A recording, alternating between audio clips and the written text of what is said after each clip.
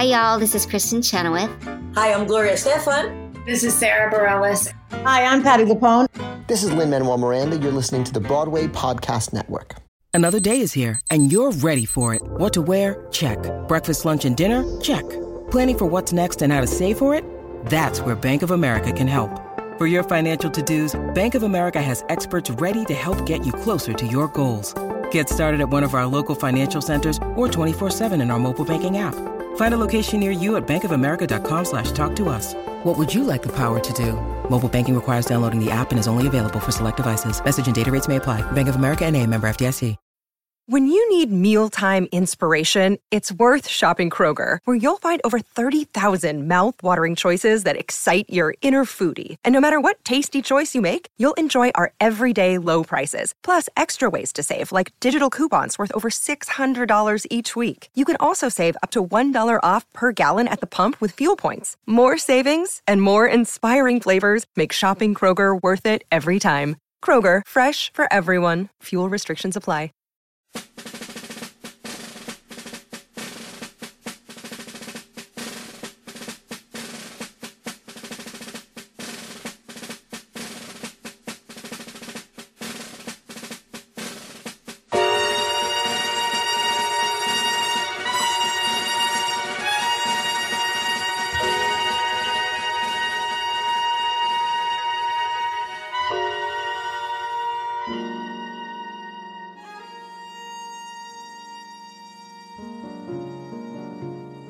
Hello, all theater lovers, both out and proud and on the DL, and welcome to Broadway Breakdown, a podcast discussing the history and legacy of American theater's most exclusive address, Broadway. This is the first of many series devoted to specific artists that have helped shape Broadway as we know it today, both for better and for worse. It is called A Little Sondheim Music, and it is dedicated to the musicals of one Mr. Stephen Sondheim. I am your host, Matt Koplik, the least famous and most opinionated of all the Broadway podcast hosts. With me today is what we like to call an anomaly on this podcast. This is someone who is not in the Broadway world. He's not really of the musical theater world, but he is a good friend of mine, and he knows music. Like this kid knows his shit. And on top of all that, he's just really sweet, and he's got an accent to die for. Very, very, he just rolled his eyes at me, but it's true. It's very sophisticated, very Mr. Darcy. Every time he speaks, I feel like I'm on the BBC, and I just want to hold him forever. But unfortunately, he's on the other side of the country because he hates me. Please welcome my good friend, Mr. Noor Pratama. Hello, Matt. How are you doing? Hello, Noor. I'm well, thank you. Yeah, it's I'm based in LA. It's quite warm today. I think it's like 71 compared to New York, which is quite cold, I heard. So very cold and windy. And windy. Okay, yeah. I think it's been windy too, but definitely we have a much. You don't know wind. Okay, bitch, fine. Unless it's 35 degrees and you're walking up Park Avenue and that wind blasts you in the face because it hates you, just bitch slapping you. So, Noor, just so the people out there understand what I mean when I say you know your shit, what are your musical credentials? Where have you studied music, and for what exactly?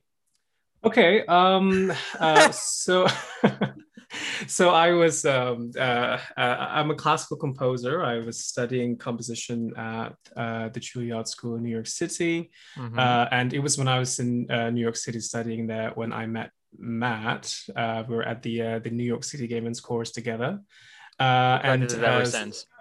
Yeah, and since then I continued on to the Berklee College of Music in Boston, studying composition for film and TV. That's been really fun. Unfortunately, everything's been remote because of the pandemic, so I'm studying all the way from LA. But I mean, ultimately, LA is where I want to be for this profession, because film and TV, it all happens in Los Angeles. So it's very true. Yeah, exactly. You did one composition that I really liked. What was the string quartet, where the one with the cello was slapping? Do you remember what I'm talking about? That was a cello solo piece. So that was a cello solo. I thought, why did I think it was a string? No, you did one that was a string quartet, or maybe it was a trio. That was a string quartet, yes, but it didn't have the extended techniques such as the slapping. The cello slapping was a separate thing. That was correct. But also, just a bit of my background as well. I grew up in Indonesia, and so I learned Indonesian traditional music. Grew up in Java, and just this piece that Matt brought up is very inspired by Indonesian music, and that's why the extended techniques I thought were very appropriate with the piece. Yes. I have many memories with Noor on the train. Sorry, guys, I'm eating as we discuss this. Nora understood. We discussed this before we started the recording. I basically came straight from work and then didn't have enough time to eat my lunch. So I'm being very rude and I'm eating while I talk to Nora about this musical. For the rest of you out there, you can just think of this as ASMR. But yes, Nora, when I met him, was a Broadway novice. He knew a couple of things, but he wasn't super knowledgeable. And he very innocently asked, "Oh, do you think you can help expose me to some more musical theater?" And if this were a sitcom, that would have been where I turned to the camera and like gave a side eye and the audience would go, ha, ha, ha, ha, ha. Because Lord did I.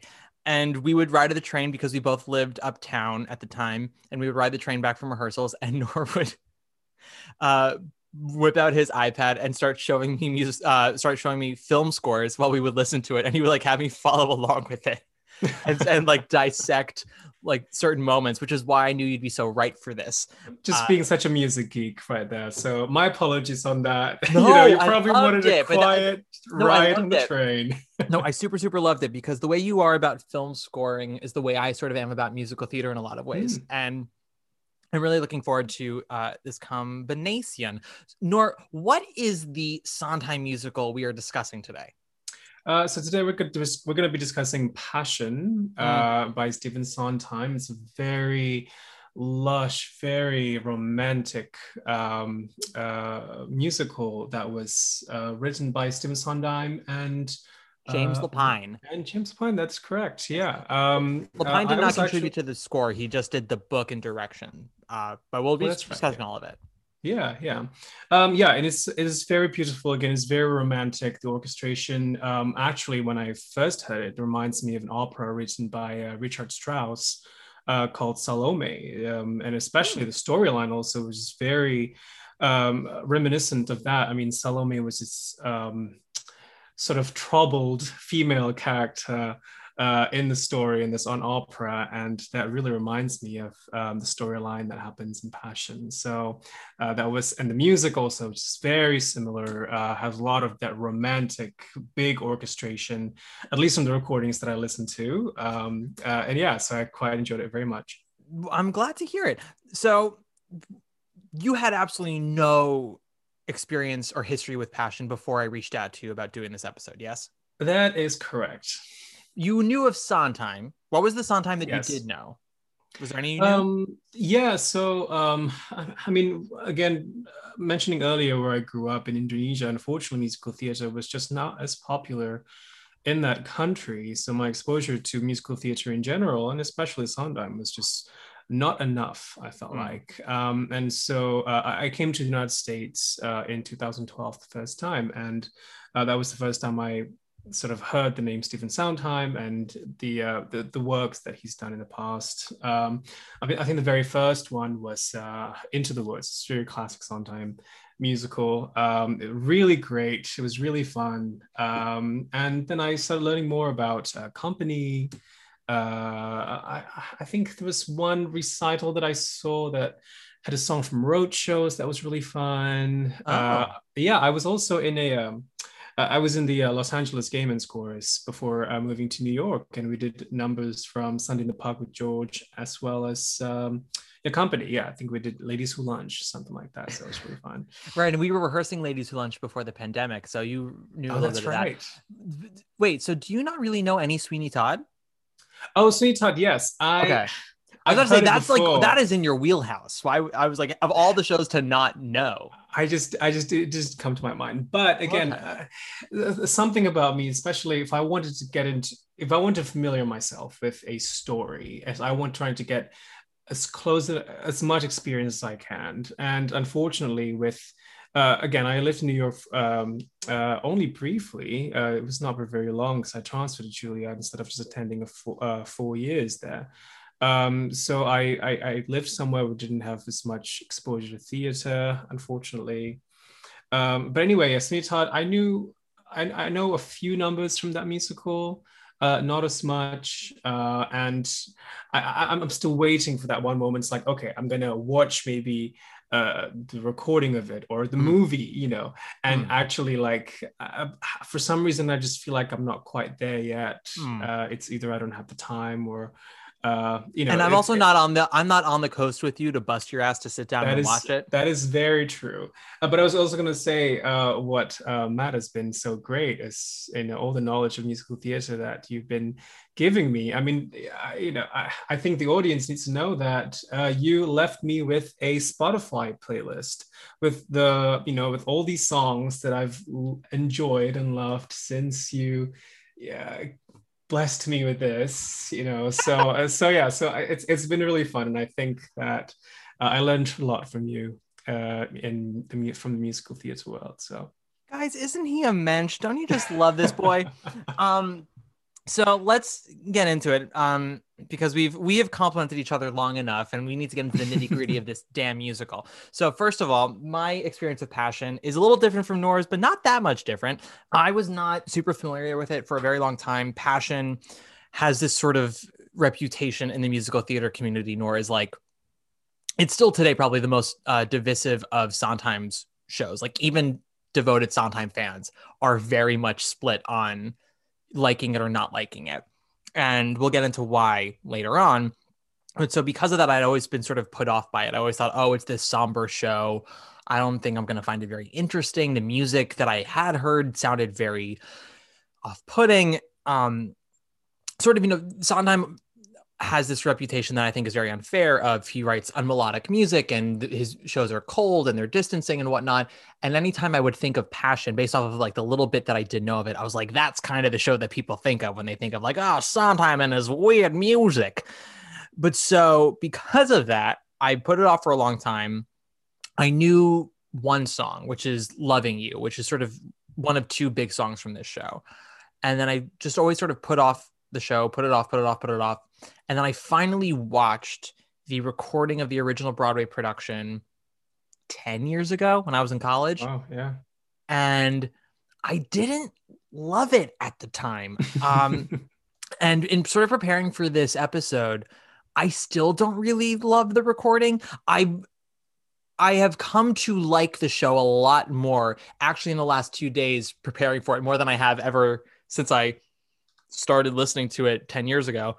But I think what I realized is that there are other recordings and other interpretations of the musical that I like more than the original, particularly Giorgio's that I like way more than the original Giorgio, who we'll get into it. So that's my history with it. And as I said, I kind of had a major warming to this show about 2 days ago because I was ready to come into this recording being like, all right, let's talk about this little ditty. And now I'm like, and there are still things about it that kind of turn me off and things that I don't think always work about it.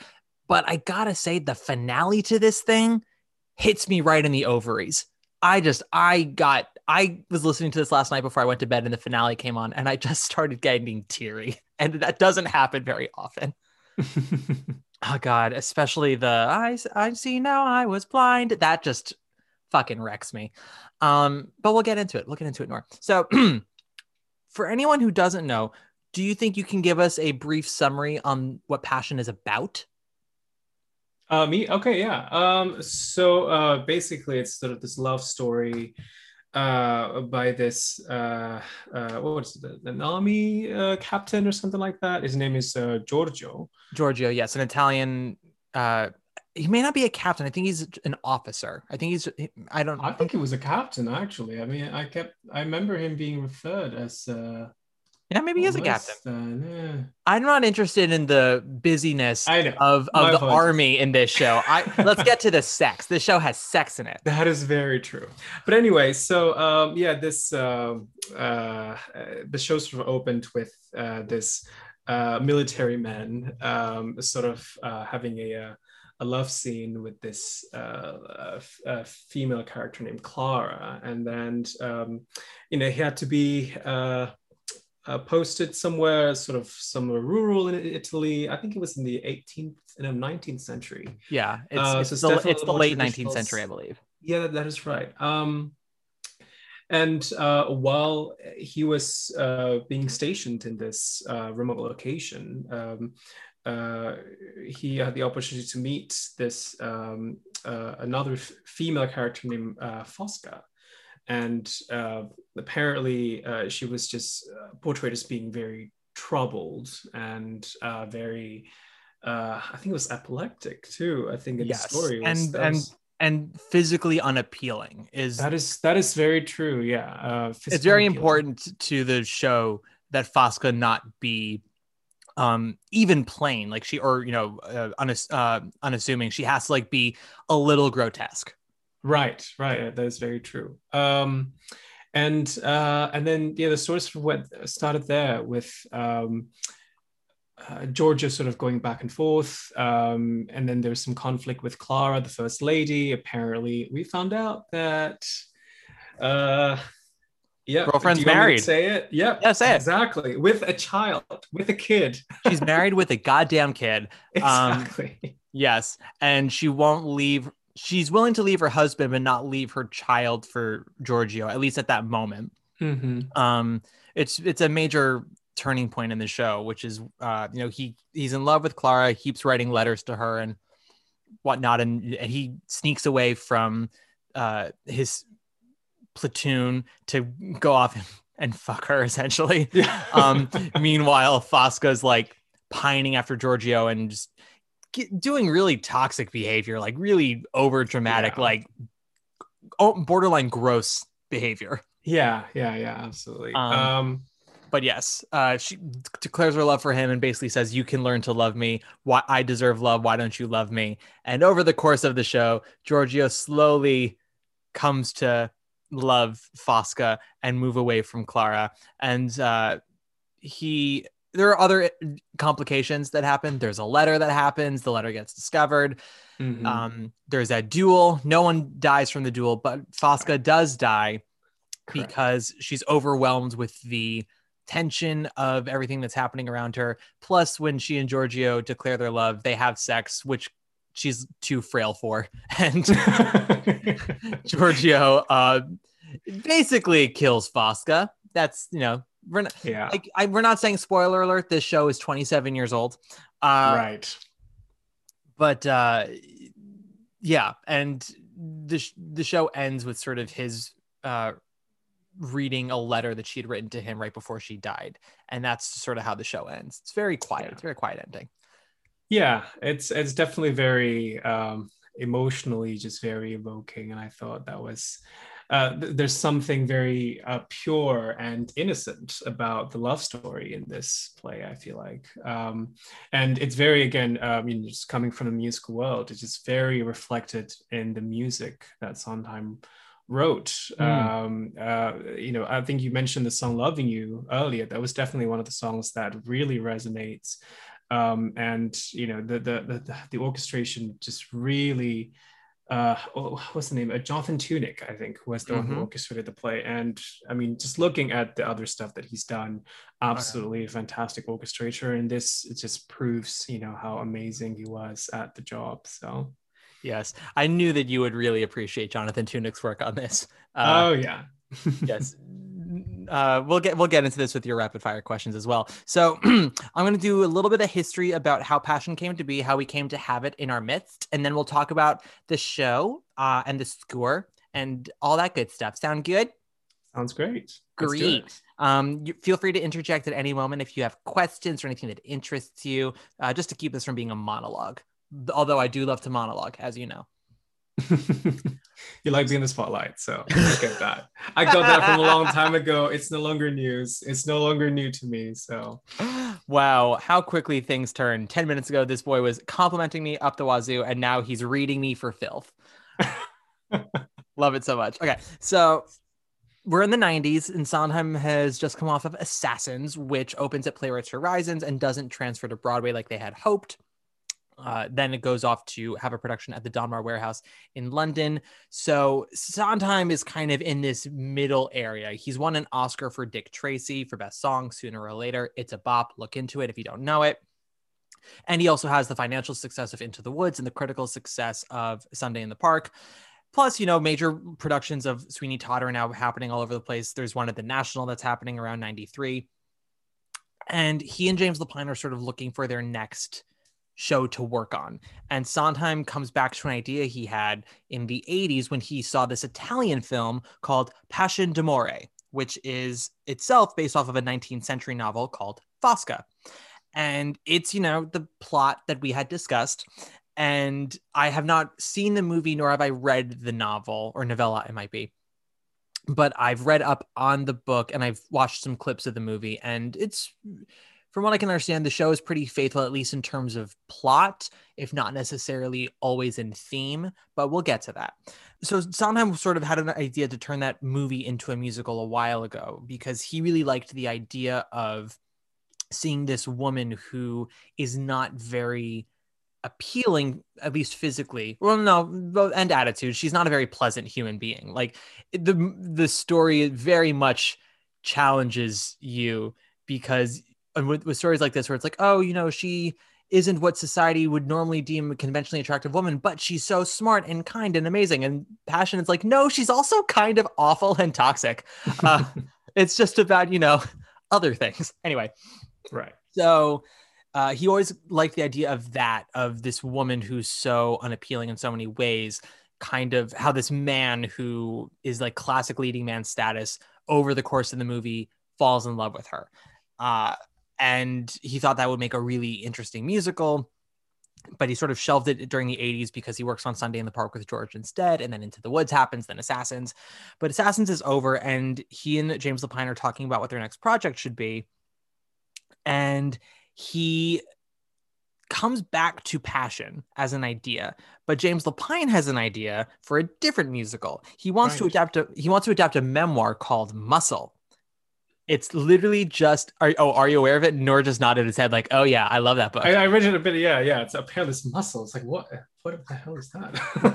The fuck is Muscle? It's a memoir about this guy. The whole gist is essentially that he's this scrawny academic type who's sort of afraid of everything, moves to New York City, afraid of everything. And he walks into a bookstore because he's afraid he's going to get mugged, and comes across a book on Arnold Schwarzenegger and gets inspired to become a bodybuilder. And that sort of becomes his whole life. Wow. And then he it becomes an obsession and enters a bodybuilding tournament only to come in second. And then he has this mental breakdown afterwards. So of course, James Lapine's obviously that's a musical. So at first they kind of thought that both Passion and Muscle were not really big enough stories to justify a 2-act musical. So they thought maybe we'll make these 2 1-acts and sort of make it a double bill feature. Right. That's right. Yeah. And they start working on Muscle first. And immediately Sondheim's sort of uncomfortable with the material. He doesn't really think that he has a way into it. It's a more modern New York that he's used to writing to and all this other stuff. So they do a reading of it held at Lincoln Center. And it's the lead was played by my boy, Michael Hayden of Carousel. And they watch the reading. They're basically like, this isn't working. And they're like, well, why don't we go back to Passion then? And sometimes this is what I really want to write. So can we start working on this? And what they realize is there's not enough material for it to be a 2-act musical, but there's enough material for it to be a 100-minute intermissionless musical, which doesn't happen very often on Broadway. That is true. It happens. It's not rare, but it's not often. So they start working on it. And at this point in Sondheim's life, he's in his first real romantic relationship. So he's kind of feeling the love at the moment. That does not end super well because the dude leaves him. But there are 2 sides to every story. If you read the Sondheim bio, the guy had his reasons. Sondheim's not the easiest person to love. So while Sondheim goes through this love and this heartbreak is while he's writing Passion. That definitely informs the show a lot. They hold a 4-week workshop at Lincoln Center in 1993 where they hold 3 industry performances with a cast of almost completely is going to be the Broadway cast, save one or two actors. And they are offered Lincoln Center's off-Broadway theater for nonprofit. And they're also offered a Broadway house by the Schubert Organization. And there was sort of a inner conflict because on the one hand, Passion is a show that would work really well for a subscriber-based nonprofit, like artistic theater space. However, Sondheim really is a Broadway guy and wanted the show to be seen by as many people as possible. And because he kind of got burned with Assassins not coming to Broadway, he's like, I don't want to take the risk of this opening off Broadway and never transferring. Let's just open it on Broadway. And they don't do an out-of-town tryout. They just do a long preview process during that season. And previews don't really go super well, Nor. I don't know how much you read about it, but these previews are kind of infamous in the Broadway community. Do you know why? I did not know. Lots of inappropriate laughter. Oh, that is right. Yeah, I was reading something about that. Yeah, apparently he was... there's some laughter that was unexpected, that was unplanned in the play, and he was like, let's tone this down or something like that. Yeah, he says that they were very much taken aback by the initial audience response because not only were people laughing, people were very hostile towards Fosca, and were like, you know, when she would collapse, they would be like, just die, Fosca. And there's one scene where she collapses and Giorgio almost leaves her to lie there. But he comes back together. But while he's starting to walk away, the audience started to cheer. And Sondheim and James Lapine were like, oh, Jesus, we gotta. And a lot of lines would get inappropriate laughter. So basically, throughout all of previews, they had to finesse the dialogue so it seemed less modern and could seem more stylized. And then they would trim some stuff and they would tone some of the acting down a bit. And they added Loving You, I believe, in previews, which was a major game changer for the show because it allowed the audience a more, what's what I'm looking for? I don't want to use the word likable, but I can't think of anything else, but a more likable insight into Fosca's mentality. Because until then, every time we sort of hear her speak her mind, we're like, Jesus, this woman is so unpleasant. I think it really gives, I was going to say, especially about that song, it's just, I was reading something about Fosca just being very hard to identify with, with the audience. And the fact that, especially in Loving You and how she was just being so honest. And I think I mentioned this word earlier, innocent about, her feelings, it gives a familiar feeling to the audience that of course, everyone has been in love. And, I think a lot of us have had, loves that are unreturned, loves who we don't get back. And, either we get hurt from it and we learn from it.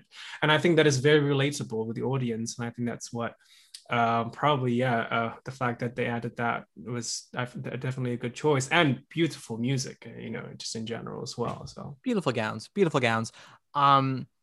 They do alter a lot in previews. There was a lot of shock because the show does open with two naked people in a bed, and the video that I sent you, which was the recording of the original Broadway company, they actually toned down the nudity. You don't see really anything. It's all implied. Apparently, when it was originally on stage, you saw everything. Wow.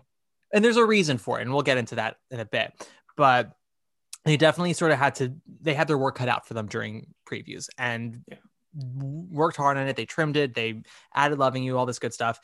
And the show opened. They had to delay previews by 2 weeks. They had to delay opening night by 2 weeks. And it finally does open on May 9th, 1994, at the end of the 1993-1994 Broadway season. What its reception was and what happened after that, we will get to once we finish discussing the show. So now that we've gotten here, let's discuss Passion. Okay, I'm ready. So as I mentioned just now, the show do open with two naked bodies. It opens with Giorgio and Clara finishing having sex. And in fact, when the show starts, it has, the drum revelry. Right. Is that what we call it? Yeah.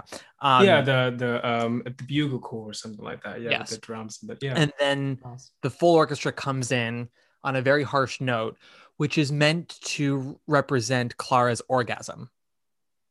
Oh, okay. Yes. Sondheim Sondheim basically, he wanted to bookend the show with two separate orgasms from different characters. And basically one is Clara's, one is Fosca's, which, means Giorgio knows what he's doing. So yeah, the opening song is called Happiness, and it's the two of them in bed.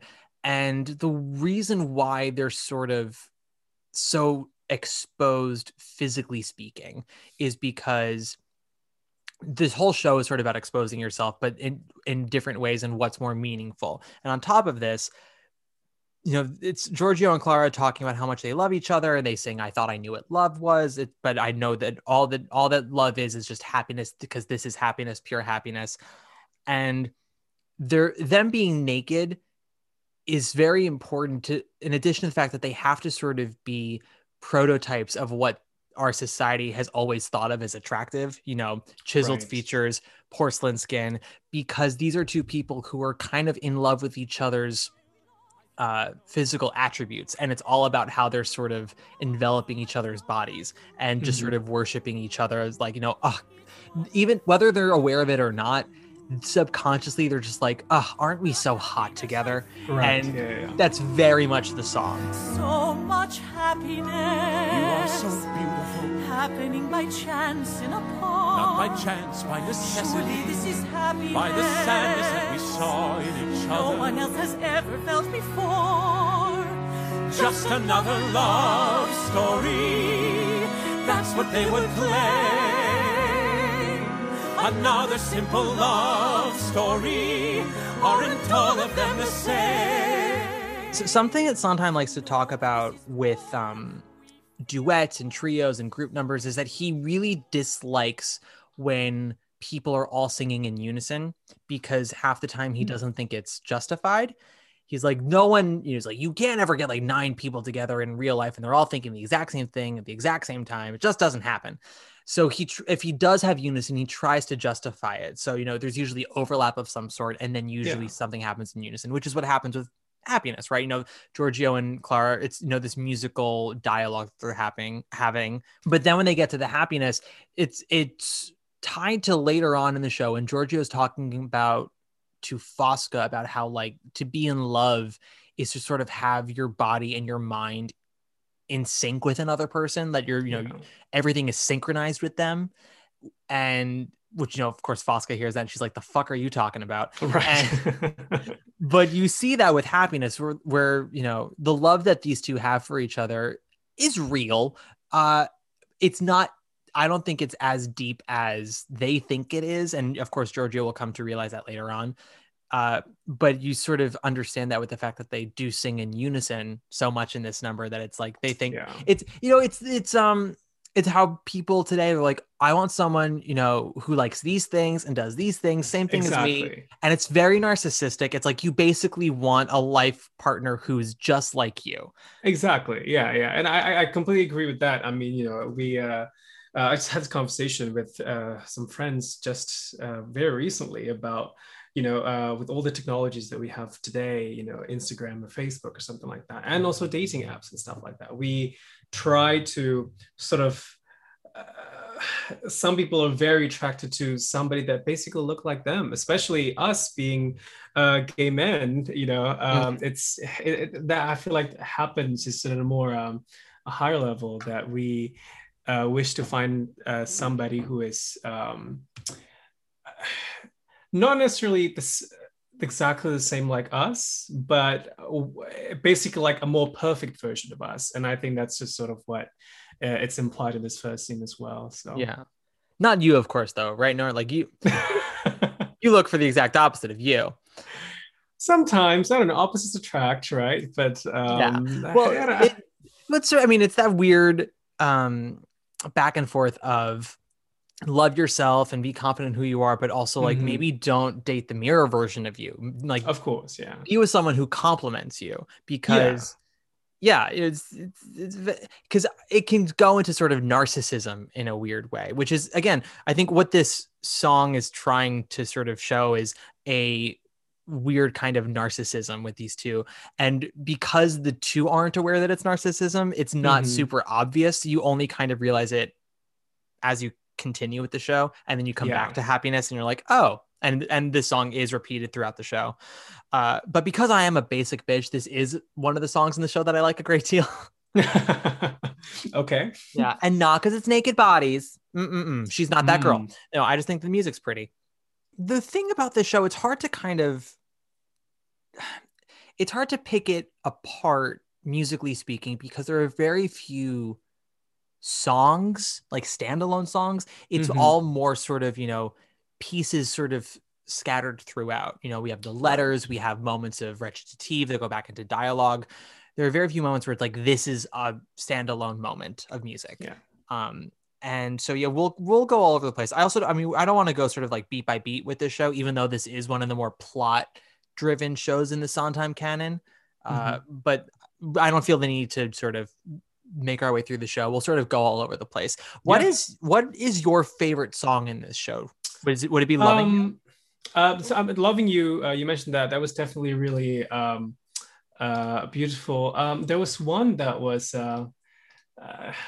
it's a little quirky, but I Read, I think that was the title. Yeah, Fosca's intro song. Yeah, that was the idea of escapism with that song. I thought was just very interesting, especially since I feel like that's very relatable with what we do, in the modern world, with our phones and the internet. And I mean, the fact that she admits that very openly, and even, and people see her being very troubled and, just, having issues and everything, but yet she was being open about, I'm escaping this by reading a book. And I think that is a lot more than people today are willing to admit. We dive ourselves into, movies and shows and music, and a lot of it is escapism. So I think in terms of the song that definitely resonates with me personally is that I do that with myself. Sometimes I would just tune everything out in my surroundings, just like really internalize myself with a story and thinking about like if I was in there. So that's one of my favorite numbers from it just reminds me, when I was living in New York City, I used to go to the Met, the Metropolitan Museum, and I would actually listen to music that was related to what I'm seeing. So let's say I'm in the 18th century exhibit for, sculptures or paintings. I was like, okay, what are my 18th century music playlist here? And what can I listen to really dive myself into? I'm sorry, this is a very geeky thing. I'm obsessed with you. I'm absolutely obsessed with you. Keep going, keep going. But yeah, so there's an element of escapism, and I think it's just very interesting because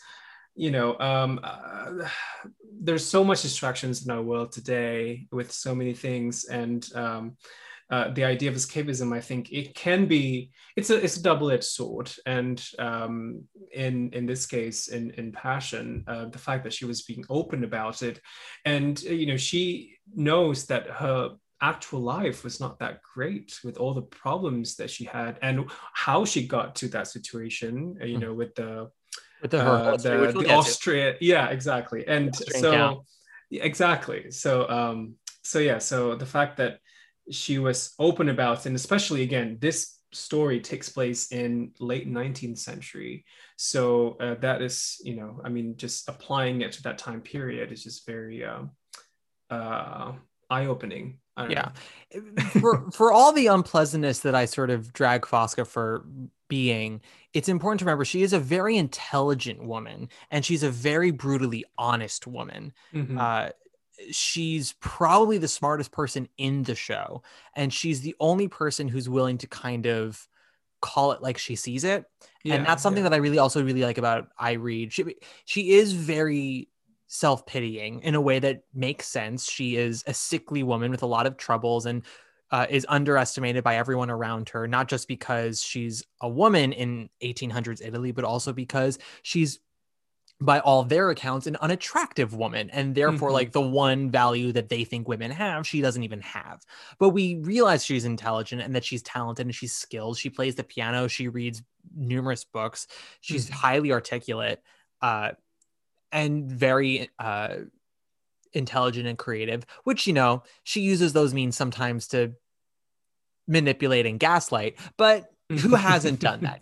Like we've all been there. Yeah. And speaking about that song again too, is that I actually like copied and pasted the section from that song that I really like. It says, I do not read to think, I do not read to learn.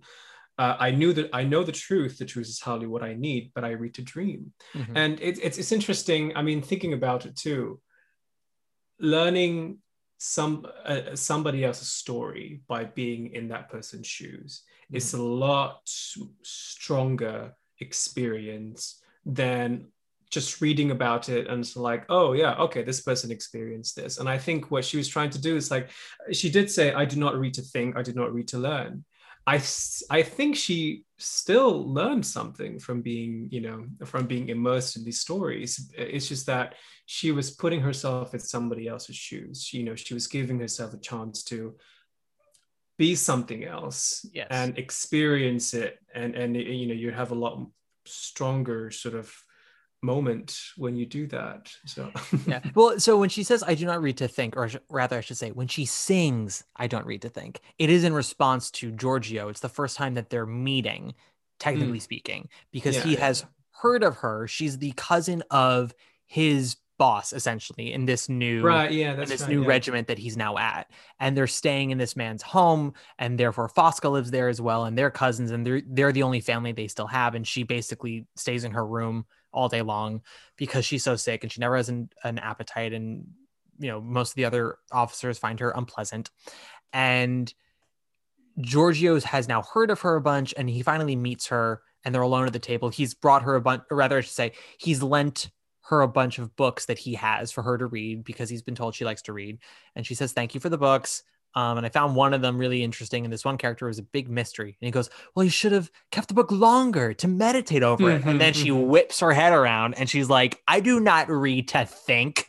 And goes into this 4-minute, like, pissing all over the floor. Yeah. I am telling you who I am and what I'm about and what life is for me in 4 minutes, and I am leaving it all out on the floor. And you learn everything you need to know about this character in these 4 minutes and what she's capable of, because she goes from 0 to 100 in about 30 seconds. There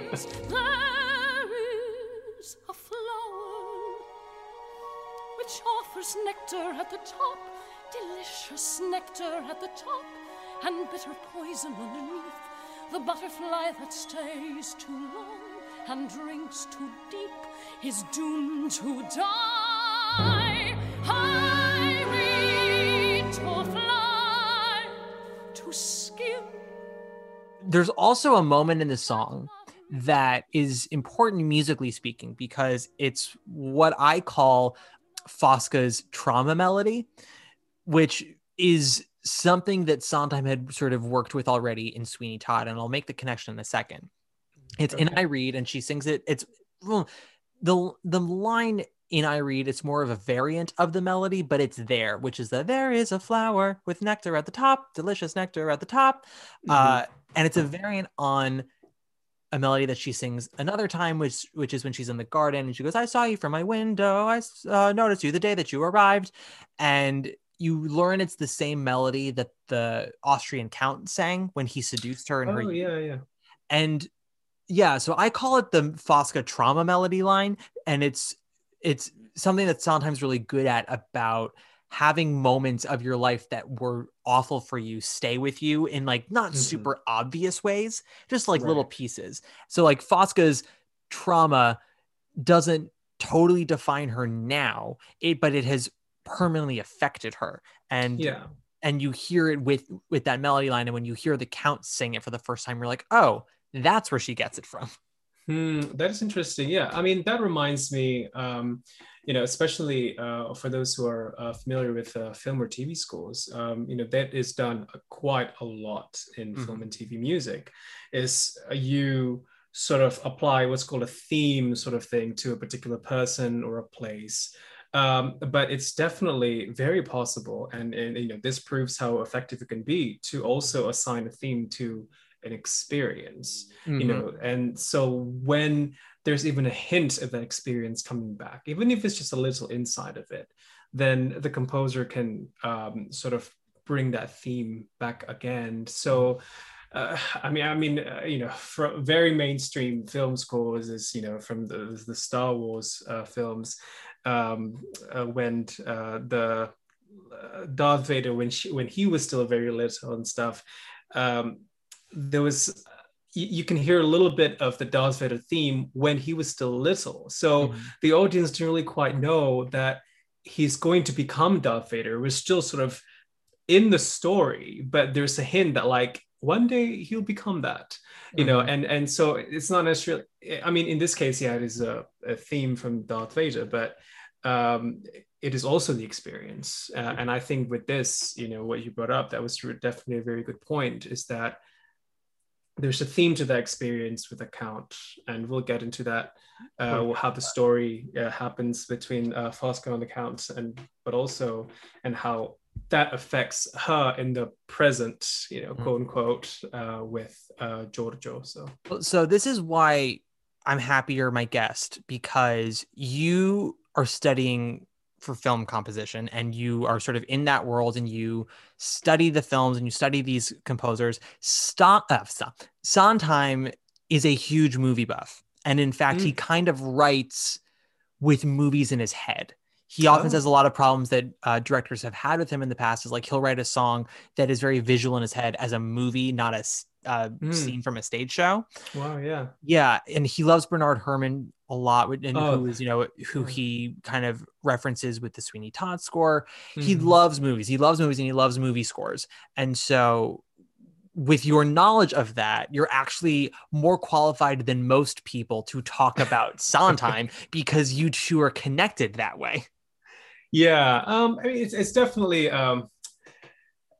something that I think a good composer, or if somebody wants to compose for any purpose, for if it's, film or TV or concert or something like that, I think it is important to have the imagination, sort of the storytelling, and whether that takes place, as melodic lines or rhythmic, or an actual scene like Sondheim, you just brought up. I think it is very important. And Bernard Herrmann is a fantastic composer. I mean, all the stuff he's done with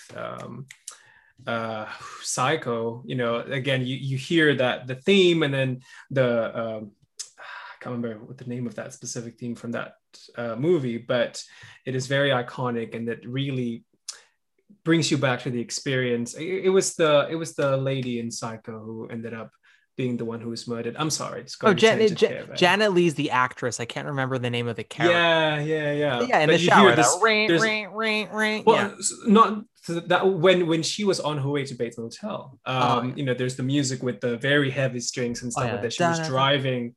Yeah, and that's definitely just a very iconic. But again, I'm back to what you're talking about, is that the theme can be not just places or people, it can also be experiences. And I think that's what's so powerful with this. And Sondheim used it very brilliantly. So very much so. Since we kind of have been referencing it, let's talk about it. What is called the flashback sequence, where we learn about Fosco's trauma. Yeah. What led her here. So in this, we find out that when Fosco was young, she had parents who doted on her and said she was beautiful. And it's told from Fosco's perspective while she's writing a letter to Giorgio, as well as Fosco's cousin who's telling Giorgio in the present. So we hear it from both of their perspectives and what they sort of both take away from it. And what happened was, as Fosco got older and her cousin was living with her and her parents, this young man found his way to them, who claimed to be an Austrian count and was very handsome, and essentially seduces Fosco, says to her, I am in love with you. You're beautiful. I want to marry you. And her parents are ecstatic, and they give him her dowry, and they get married. And as soon as they go off, he starts leaving her alone for long periods of time, spends all the money. She has to go back to her parents to get more money, and drains their savings over time. And then she finds out, she's in the market one day and some woman comes up to her and she's like, the dude you married isn't even a count. He actually has his own wife and kids somewhere else. And like when he says that he's leaving on business from you, he's actually going off to screw me, and he's left me, and he's probably off to like have sex with somebody else now. So you're an idiot. And when she goes to confront him about it, he's like, yeah, pretty much. That's exactly what happened. I took your parents' money and I go have sex with other women. But what he says is interesting because there's a truth to it when he's like, let's be real here. I married you because you had money, and you married me because I'm handsome.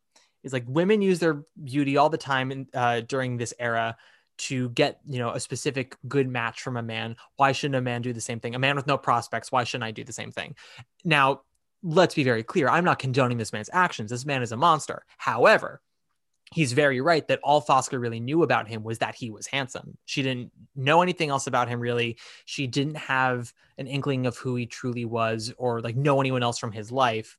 So just sort of took him at his word because he was so handsome. And that's something that I think is interesting as we talk about her infatuation with Giorgio at a later point. But with that trauma, she comes back to her parents. They are now broke. She's sick. They die taking care of her. And the cousin is racked with guilt because he thinks that it's all his fault. He brought the man into their lives. Mm-hmm. And they all were just so thrilled that a man would want her, so they just sort of let her go off with him, and then everything was sort of ruined, which is why this cousin now is so tied to Fosca and why Fosca is so fragile both emotionally and physically. Talk to me about this flashback sequence, because this is like kind of its own operatic sequence, I would say.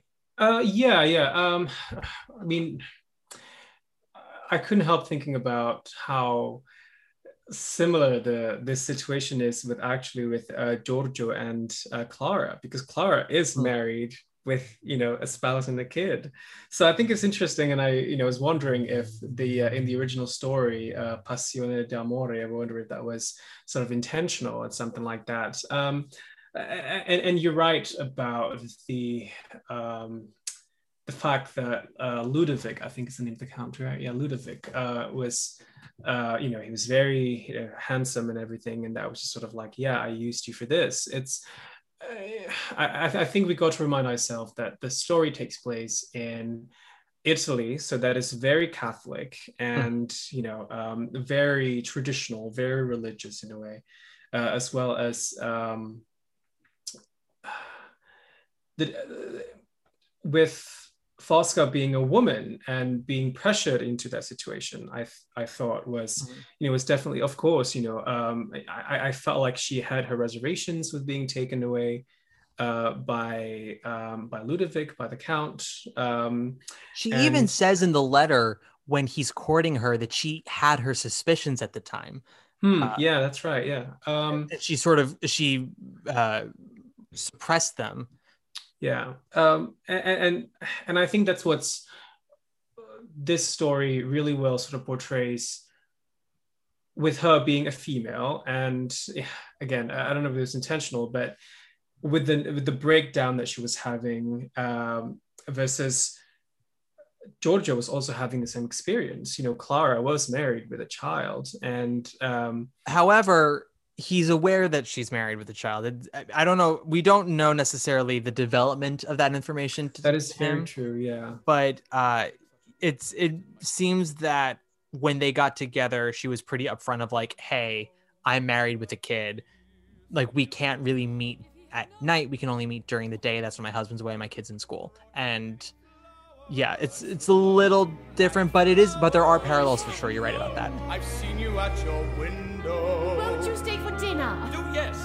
Count? I've watched you every day since I arrived. I had my suspicions. I had no suspicion. I chose not to see. The way you move, the way you gaze at the sky. For love had made me blind. How could I be so blind? Oh, what I took for love. Within a month, he had asked for her hand.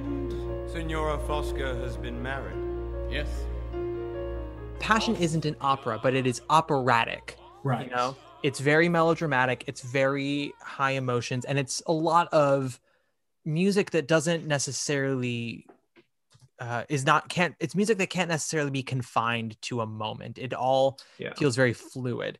And when I was reading Finishing the Hat, or actually it was Look, I Made a Hat with this one, Sondheim talked about how a lot of the lyrics in the show don't rhyme. They only will sort of rhyme in very specific moments, one of which is actually my favorite song in the show, which is I Wish I Could Forget You, which is what's mostly referenced in the finale.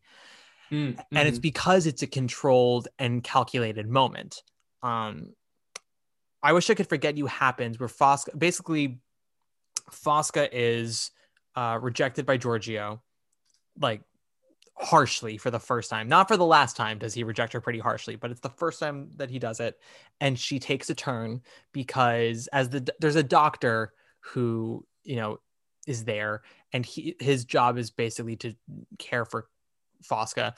And he tells Giorgio in confidence, like, listen, it's very clear she's got the hots for you.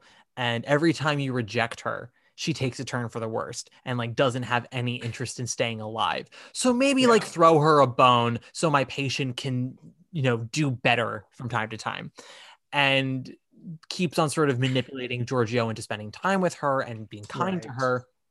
And so when she takes this really harsh turn and is bedridden, he basically is like, go into her room and like sit with her for a little while because she could die if she starts giving up. So Giorgio does. And Fosca being Fosca, she's like, oh my God, I didn't think you were going to come. Sit on my bed. Put your feet on my bed. Lay your head against my head. Fall asleep with me. Write me a letter. Like it keeps going where she's keeps pushing her luck. And apparently that was one of those scenes in previews that like just always got laughs, and they didn't mean for it to get laughs, but I think you could make it slightly humorous. I think you need to indulge some of the humor and passion. Otherwise it's just a little too much. Yeah, it's definitely it can be very serious. And, you know, I mean, just again, that feeling of having love that is unreturned can be a very familiar feeling for a lot of people. So you really got to be smart there in terms of like, let's not be too serious here, because this can be very depressing to some people. And humor and it makes sense because humor is a sign of intelligence, really. Yeah. And Fosca is very intelligent and she makes a lot of wisecracks. And when Giorgio writes her the letter, so when the first time that Giorgio escapes to go off and have sex with Clara as much as he possibly can, he writes Fosca a letter that's basically like, stop being in love with me, I'm in love with somebody else. And when he comes back, they have this very tense moment. And she says, you know, I'm so embarrassed. I'm ashamed of myself. I let my emotions get the better of me. And he goes, not at all. I found your attention very flattering. And then she looks at him. She goes, how indulgent you are with me. And it's really fucking funny. But a lot of actresses, and Donna Murphy doesn't really do it either. Donna Murphy kind of kills the laugh. She plays them much more serious, but there's a great video of Judy Kuhn doing it at at Kennedy Center. And I love Judy Kuhn. We all know I love Judy Kuhn, but she plays that line for laughs, and it's important. You need to give the audience a break every now and then. Of course. Yeah. And it's a good release. And as I said, it shows intelligence. So it's nice to see Fosca crack a joke from time to time. But anyway, Giorgio meets her in her room, and I think you can definitely play that for laughs a little bit, where she's like, thank you for coming. Sit on my bed. Just, you know, who hasn't been there, girl? And so the morning comes, and basically she's like, can you please write me a letter? Write me this letter and I'll leave you alone. I just need a love letter. I know it's fake and you'll know it's fake, but let me just tell you what I want you to write. And it's this letter that's basically says, I wish I could forget you. And it's also like, I cannot love you, but I wish I could love you. And it's her way of trying to like make it sound believable, but also get what she wants out of it, because she can't have it be pure like, oh, I love you so much, I want to spend every day with you. It's this, you know, I wish I could love you, but I can't, and I want to love you, and all these things. And it's this gorgeous melody, and Sondheim talks about the reason why this is really the first song that has rhymes in it is because it's calculated and controlled. I don't know how I let you so far inside my mind, but there you are, and there you will stay. How could I ever wish you away? I see now I was blind and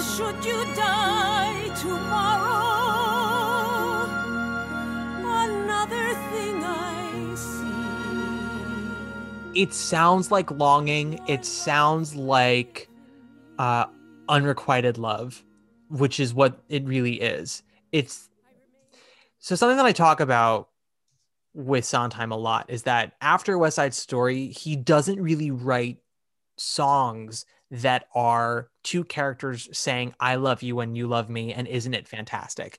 The best he can do is really in this show, which is you have Clara and Giorgio with Happiness, but it's sort of, you know, a commentary in a way of, you know, this really pure but kind of shallow love, right? It's not as real as it should be. And then you have the kind of love that Fosca has for Giorgio, which starts unrequited. And then when Giorgio reciprocates, it's kind of muddy water because it's unclear really if like he truly now is in love with her, if he's just been worn down, or if he's in love with how much, or if he's in love with how much she loves him.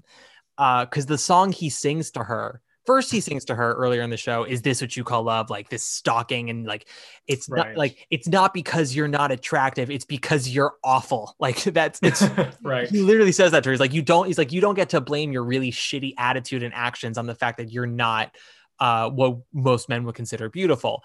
You are just not a good person. Yeah. And again, like, and the show really does lean into that when they're walking in the garden and he's like, well, maybe you could find joy in other ways, like helping others. And she's like, helping others? You would think she'd be like, oh, I help others all the time. I teach the children how to read. I go to the charity. She's like, like, I've done that. I hated it. It's awful. It's like Fosca, like she's done what she needs to do. All the stuff, she's tried them all. So yeah, she's that woman in 30 Rock that's like, charity work sucks. She's like, where he's like, oh, being in love, you're at one with the other person. She's like, the fuck are you talking about? And then Giorgio's like, oh, you know, it really feels good to help others. And she's like, no, it doesn't. She's just like, we admire her because she is so unashamed about it all. And that is part of how she sort of, I don't want to say courts Giorgio. She doesn't fucking court him. She throws herself at him every chance she gets. Yeah, exactly. And it's so unabashed. But like at the same time, there's something admirable about like saying the truths that no one else wants to say. She's like, it sucks to be sick. I don't have this like newfound appreciation for life or have any insight. I don't like helping others. I can barely get out of bed in the morning. Fuck you. Yeah. But so when Giorgio sings to her at the end of the show and he's like, I do love you. And she's like, why do you love me? And the song he sings is, no one has ever loved me like you have. And for my money, that's not really the best answer. Like, I love you because you've loved me more than anyone else ever has in a way that no one else ever has. It's like, how about I love you because of all the things you are? Like, you know, it's a kind of declaration of love that in its way has its own sort of toxicity. And then the moment of the show that I think is pure, like unadulterated I love you is when they quote her letter, and I wish I could forget you, in the finale. But by that point she's dead and he's like in an insane asylum. So it's not like this wonderful, oh, isn't love grand? Let people say we're in love. It's I love you and your love will live with me even though you're dead now. Like it's just very dumb. You know? Yeah. Oh, I had a thought in my head. I can't remember what it was, but it's definitely, it reminds me of the conversation today when people are talking about, you know, consent. And I feel like, you know, like, is this really him feeling genuine affections or love towards Fosca, or is it just all the exhaustion, all the, you know, the whole thing that happens with Clara and the you know, the affair and stuff, and you know, Clara basically, I think in some time in the story, Clara's talking about, I can't be with you, like, you know, now I'm gonna have to wait until my son is older or something like that to leave my husband, you know, and that is traumatic, you know, and so yeah, there's definitely a question about consent here. Is like, are you really like into it? Like, did you sign up for this? And are you all like, do you consent with everything that's going on? Or are you just burned out from all the things going on in your life? And you're just kind of like, okay, fine. Yeah, I think I love you. And that's sort of like the last resort or something like this. Yeah. Well, so it's even, so as I said, I have not read the book, but I was reading up on the book. I would like to find the book and truly read it. But from the way that it's described in the Sondheim biography and then some other sources that I found in the book, Fosca is pretty awful, like as a human being, and the feelings that Giorgio has for her in the end are very complicated and very toxic. And the fact that she sort of has like infected him more than he's become in love with her. And when he has sex with Fosca, so like the major change they make in the musical is that he breaks it off with Clara. She writes him a letter that says, I can't be with you the way you want me to right now. Let's keep doing what we're doing. And when my son, as you said, when my son's older, like I will run off with you, but I can't lose my son right now. And he's like, enough of this. No, I reject this. In the book, apparently Clara's the one who breaks up with him. And very much, and it blindsides him. And so he basically runs to Fosca, and while he has sex with her, he has all these thoughts of Clara in his head. So it's a very, like, it's a complicated, like he's angry at Clara, but he's still in love with Clara. And he hates the fact that like he's with Fosca right now because he's still not really attracted to her, but she's who's there, and she like has infiltrated his mind. And when she dies and the duel happens, the story in the novel apparently ends with him basically like being a shell of his former self. Whereas in the musical, it's more that he's kind of just depleted and burnt, and as you said, burnt out. And I think that one of the issues I have with the musical is that they don't change any of the story really, but they try to change the attitude of the story. And while the music is often really beautiful, and as I said, the finale always just gets to me now. Like every time I've now listened to it, it just hits me. When I still don't totally buy the last 30 minutes of the show, because they are trying to pitch that Giorgio has truly fallen for Fosca in this really pure and deep way. And it doesn't really click for me. And maybe if I saw a different production with two really exceptional actors, I would buy it. I still don't totally.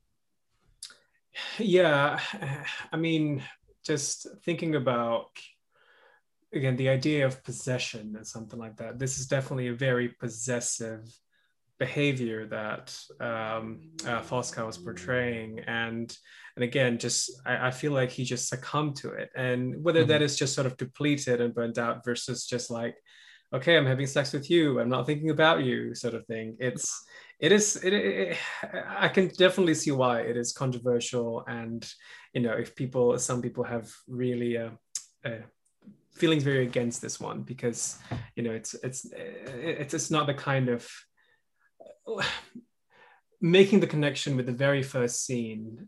You know, it's almost like, oh, this love's very like passionate. You're talking about it being very warm and being sort of an exemplar of what love looks like. And then towards the end, it's like, okay, I understand that, but this is also not what it should be what it should be like. So yeah, the way that I originally described passion. So when I was talking about all the romanticism that isn't always there in a Sondheim musical, or at least what I should say is unadulterated romanticism, because I do think he does write love songs, but it's not usually like a I love you and you love me. It's an I love you and you're nowhere to be found, or you love me and I can't take it. And passion, I used to say on the series, was you love me and I want you to get away from me show. But now that and I think that's something that's sort of part of it. But then towards the end, it's like, I love you and I'm dying. Like it's not a like, I love you and isn't it wonderful? It's like I love you and I'm about to fall apart. It's very poisonous in a weird way. It thinks of it as an obsession and as a fever to be had. Which is vulnerability that was I think the key. It really shows that vulnerability. I mean, you know, when I think in any love song, it's just any feelings of love is, you know, you do want to portray that vulnerability. You know, you're giving a part of yourself up so that you can be loved by somebody else, or you can love somebody else. There's always going to be risk, you know, when you love somebody. And but I think in this case it's just very the vulnerability was sort of like the main feature of that delivery. Well, that's sort of Fosca's main playing card, is like what you have with me is that I'm 100% honest with you and I'm willing to give all of myself to you. Mm-hmm. She even has that line. She's like, would Clara give her life for you? I would gladly. That's right. Yeah. Which, you know, is not the most woke of statements, but it is a very honest statement. It's Fosca's truth. And who are we to necessarily judge her truth? But, you know, I think that the show does a much better job of dramatizing how obsession can lead to feelings, or like how persistence can start to lead to obsession, because there's a musical device that they use where the regiment sings Fosca's lyrics throughout scene transitions. Oh, okay. Yeah, you can hear it on most of the cast recordings. You definitely see it in the film. Although I think in the original production, I don't think they don't stage it in the way that I think they should, which is that I feel like what it's supposed to show when they sing her lyrics again, because it happens every time she sings, you know, a different lyric. So she sings "I Read," they have their scene, she collapses, and then the regiment, you know, sings a little bit about the town, which is her lyrics about the town. And then after the castle, they sing, you know, they hear drums, we hear music, be my friend. And they do it throughout the show. And what I feel like it's supposed to represent is how Fosca is weirdly getting in Giorgio's head. And for all the times that he says he's repulsed by her and he just wants to be with Clara, her words are finding a way in there and sticking in there. Yeah. And that is sort of what plants the seed that eventually grows into him becoming obsessive about her. And Clara even says, you know, like, you've changed. You only talk about this woman. I hate her and I've never even met her because she's all you talk about. You're cutting your sick leave off early to be with her. And I don't know if any productions have really emphasized that when every time the regiment sings Fosca's lyrics, because I feel like it should show the audience that despite what Giorgio is saying, he is thinking about Fosca. All the time I watched from my room, thinking we'd meet, thinking you'd look at me, thinking you'd be repelled by what you saw. Don't reject me, don't deny me, understand me. It's almost like she knew all along that it will happen. You know, she just needs to plant the seed very carefully and take her time until he gets to that point, which then unfortunately she dies. Yeah. But at least they got to, you know, get together for There's a one song time that Diana Ross and the Supremes used to sing. It's a big famous song. It's called "I'm Gonna Make You Love Me." And basically, you know, that "I'm gonna make you love me." Oh, I think I've heard it before. Yeah. Mm-hmm. It's like Sondheim heard that song and he said, but what if I made that a horror movie? And that's Passion. Because it's a really weird statement in general. It's supposed to be like a cute little thing of like, just you wait, like, I'm going to get you. Like, you don't think you're going to love me. Like, I'm going to make it happen. Yeah. And you were bringing up about consent earlier. It's, you know, sometimes no means no. And this shows a weird situation where it's like, he does kind of just get worn down and constantly chased after. And because of circumstances and who he is, and he is a sensitive person. We established this early in the show when he's sending letters home to Clara. He's like, I hate it here. The guys here are all meatheads. And like, I cried on the train when I left you, and I read. And Fosca's like, I realize that you're a sensitive soul. I am too. But it's just, I don't know. It all feels a little calculated on her part in a way where it's because she talked about like, I saw you when you arrived, and she's like, maybe it was because the way you spoke to everyone that made me like fall for you. And I think that's bullshit. She fell for him because he's handsome. Even the men in the barracks agree. They're like, he's a very handsome man. And Fosca is attracted to him first and foremost. So and it feels very hypocritical when she's like, you can't get past my looks. And it's sort of like, you're kind of only obsessed with him because of his looks. You know, and then he shows you an ounce of kindness, and all of a sudden it's like sinking your hooks in, and it's like, don't you worry, boy, I am going to wear you the fuck down. I'd be very interested to hear opinions on this show that are much more complimentary of Fosca, because I don't dislike her as a character. I don't even totally dislike her as a human being. As I said, there's a lot about her that I admire. Like, her brutal honesty, fucking love it. Yeah. I laugh every time where she's like, give to others. It just truly makes me giggle.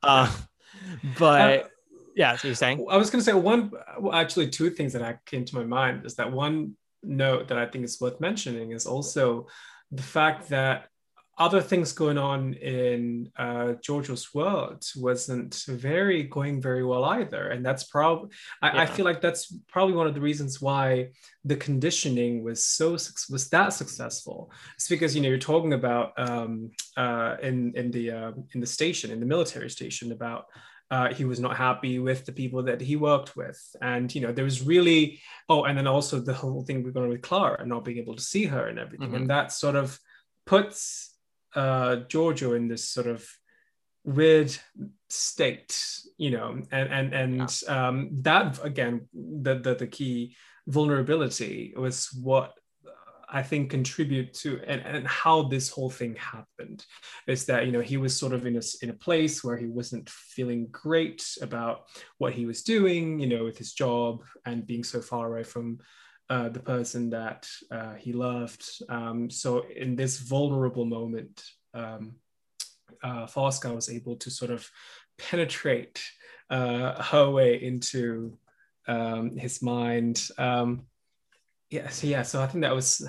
Also you're talking about honesty, the brutal honesty that Fosca had. I mean, thinking about it, I feel like it's got to make it pretty much makes sense how she pretty much had nothing else to lose, I mean, I think it's safe to say that she was at the very low point, in her life, with just like the count, being gone and being very poor and no parents, to support, and just living with the colonel and a bunch of other men exactly, who can't stand her. so I think, it's like if I see myself living in that sort of situation, it's like I'm not holding back, I'll just say what I think, and I don't have to worry about losing anything because I already did. So yeah, I have lost it all. That is something that is an interesting counterpoint with her and Clara, is like Clara is too busy wondering what everyone else will think of her. Like being with Giorgio is the most scandalous thing she's ever done, but it is all very secretive, and there's so little she's willing to give up to do it.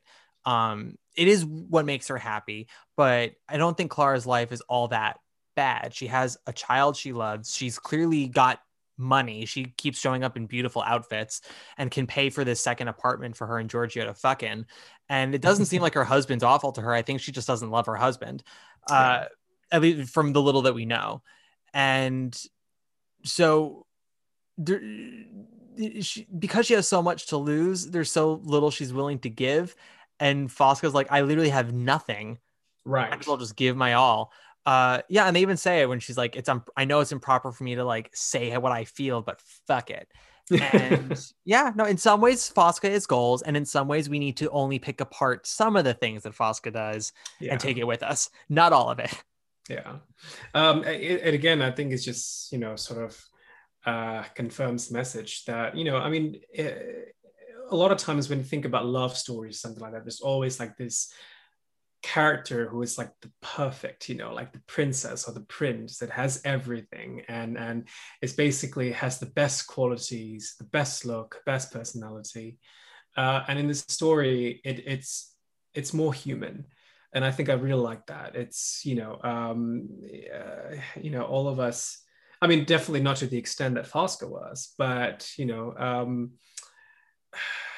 no one is perfect, and I mean, hopefully I'm against, cheating on, your partner or something like that. Sure. But at the same time, like you were saying about Fosca being very honest, I don't know, that's just what I had in my mind. I love it. Sorry, I was just sort of thinking about something else.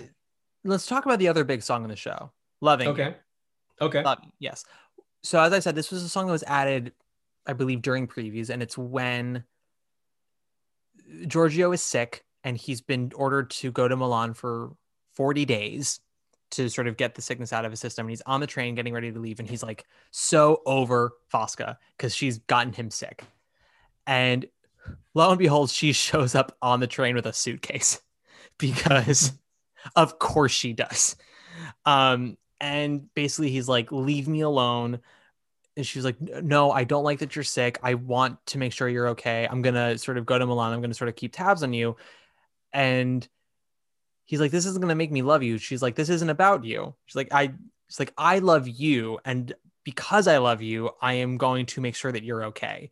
I'm not doing it to make you love me. Or that's what she says anyway. Sometimes that's, it's like, whatever you do, don't go in this room. Like sometimes you could say it feels a little bit like that, but this is actually the one scene where I'm like, Fosca is very honest and very, I actually think very on the nose about love, which is like sacrificing parts of yourself for others. And it's not about always getting something in return. It's just about doing something for the person you care for, and watching over them.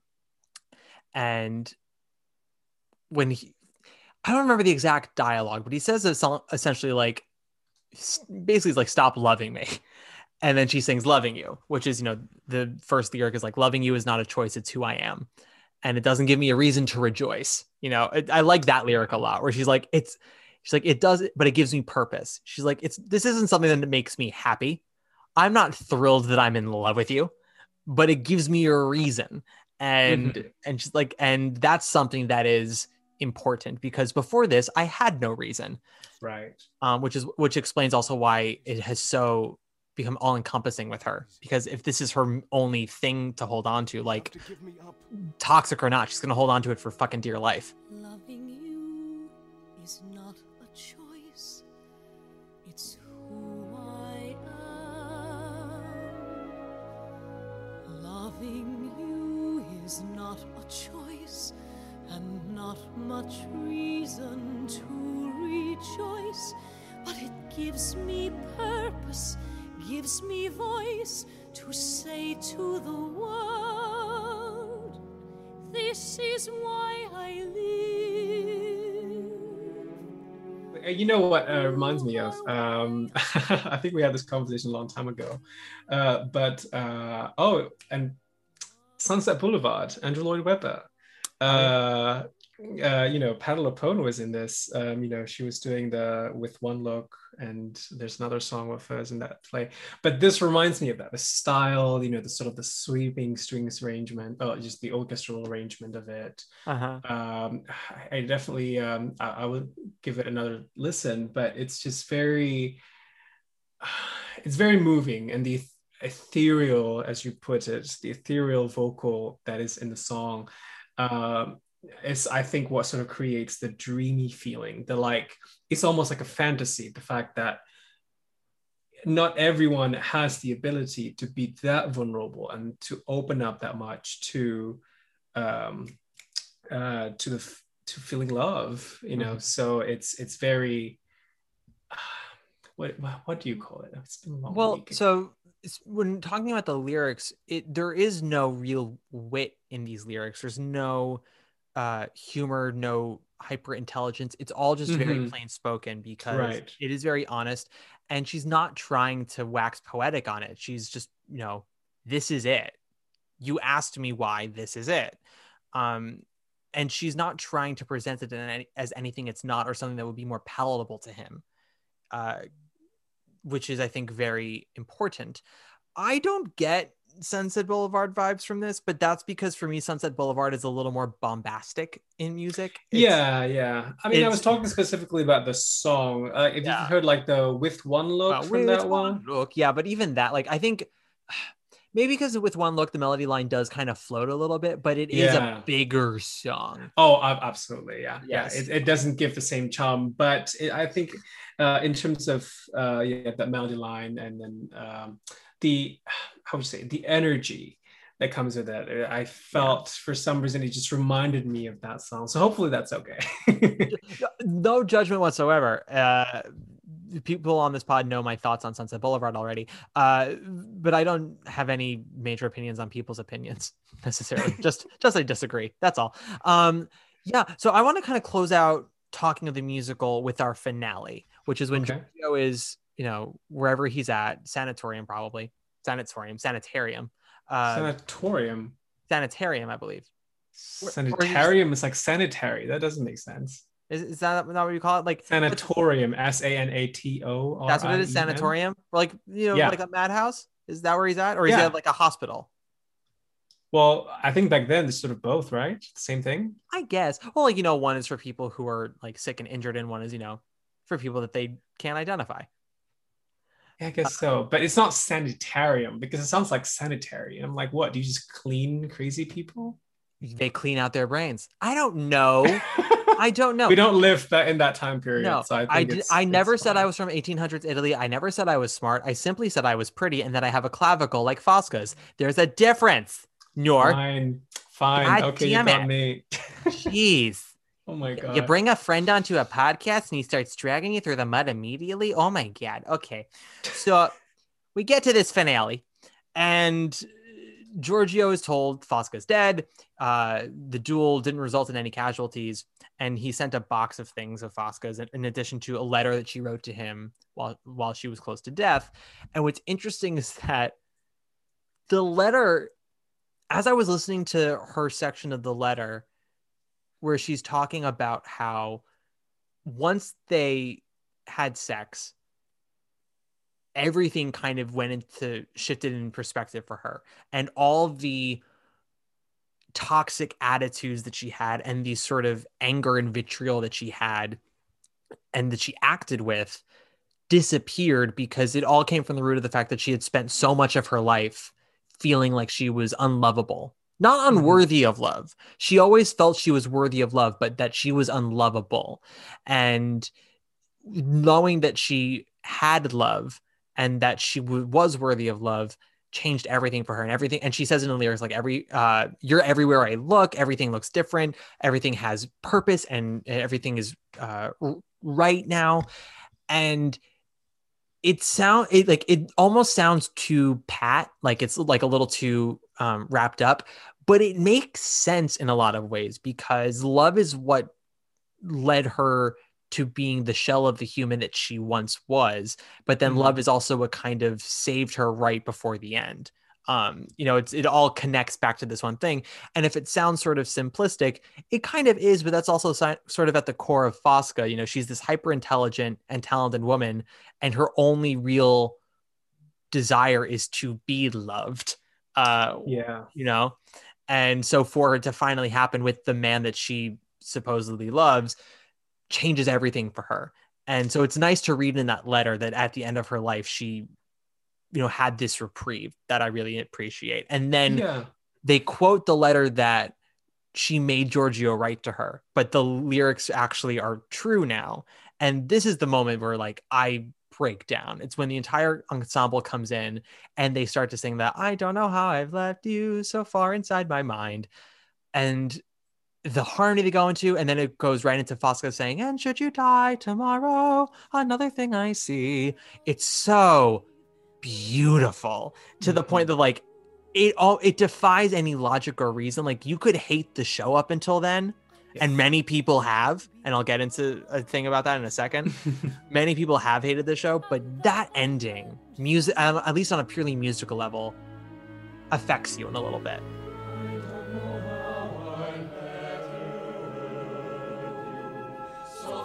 Inside my mind, but there you are and there you will stay. How could I ever wish you away? I see now I was blind. And should you die tomorrow, another thing I see. Your love will live in me. Your love will live in me. Your love will live in me. It sort of shows the humor in her, where she's like, isn't it ironic as I'm ending my life, now I want to see more of it. She has another line like that where she talks about early on that there's a castle, ruins of a castle somewhere in town, and she wants to show it to Giorgio, and she was like, I really love it, probably because it's ruined. And that's right. I mean, again, Donna Murphy does not play it for laughs, but I think it's a funny line and should get a laugh. It also would help the audience be more on Fosca's side.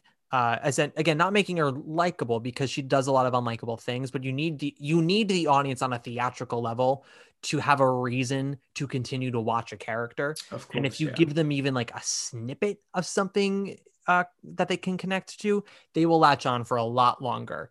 And if you really just are like, no, I want them to watch someone who's just awful from start to finish, then they're going to resent you, and they're going to boo when your character doesn't die, and they're going to laugh when she's trying to seduce someone. Yeah. Sondheim was like, I think it's because, she wasn't conventionally beautiful.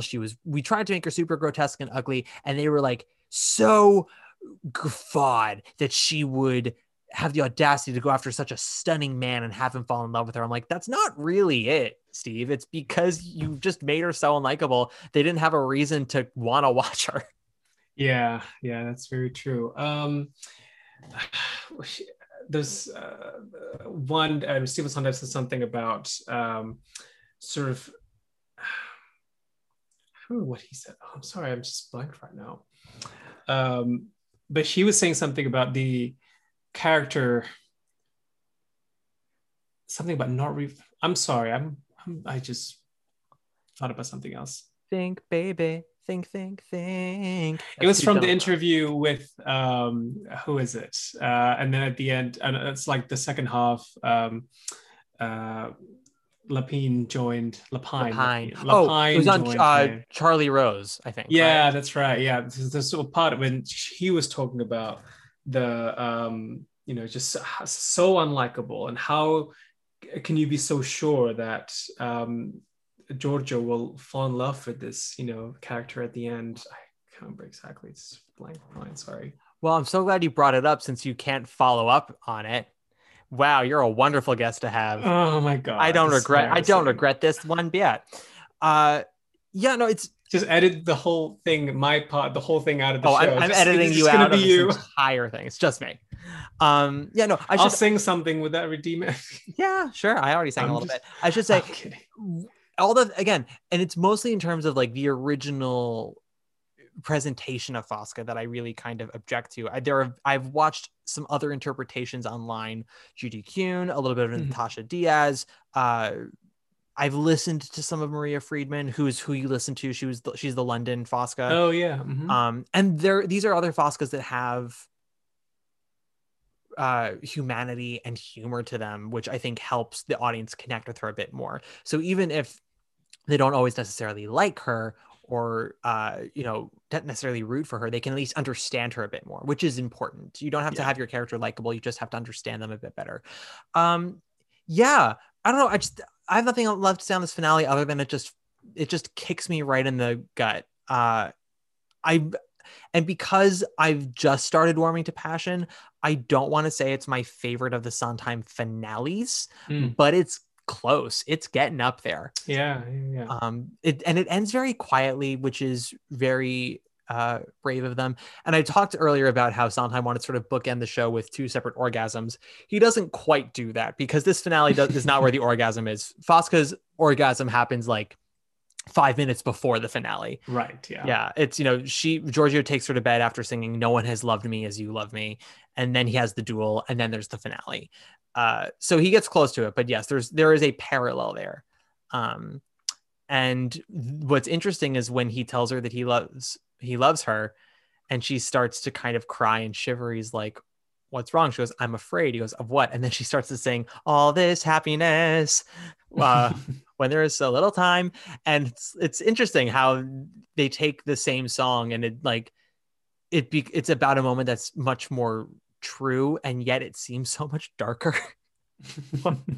But I guess that's sort of Passion for you. They're like, "Oh, you want to be in love, honey? Fantastic. Get ready to suffer."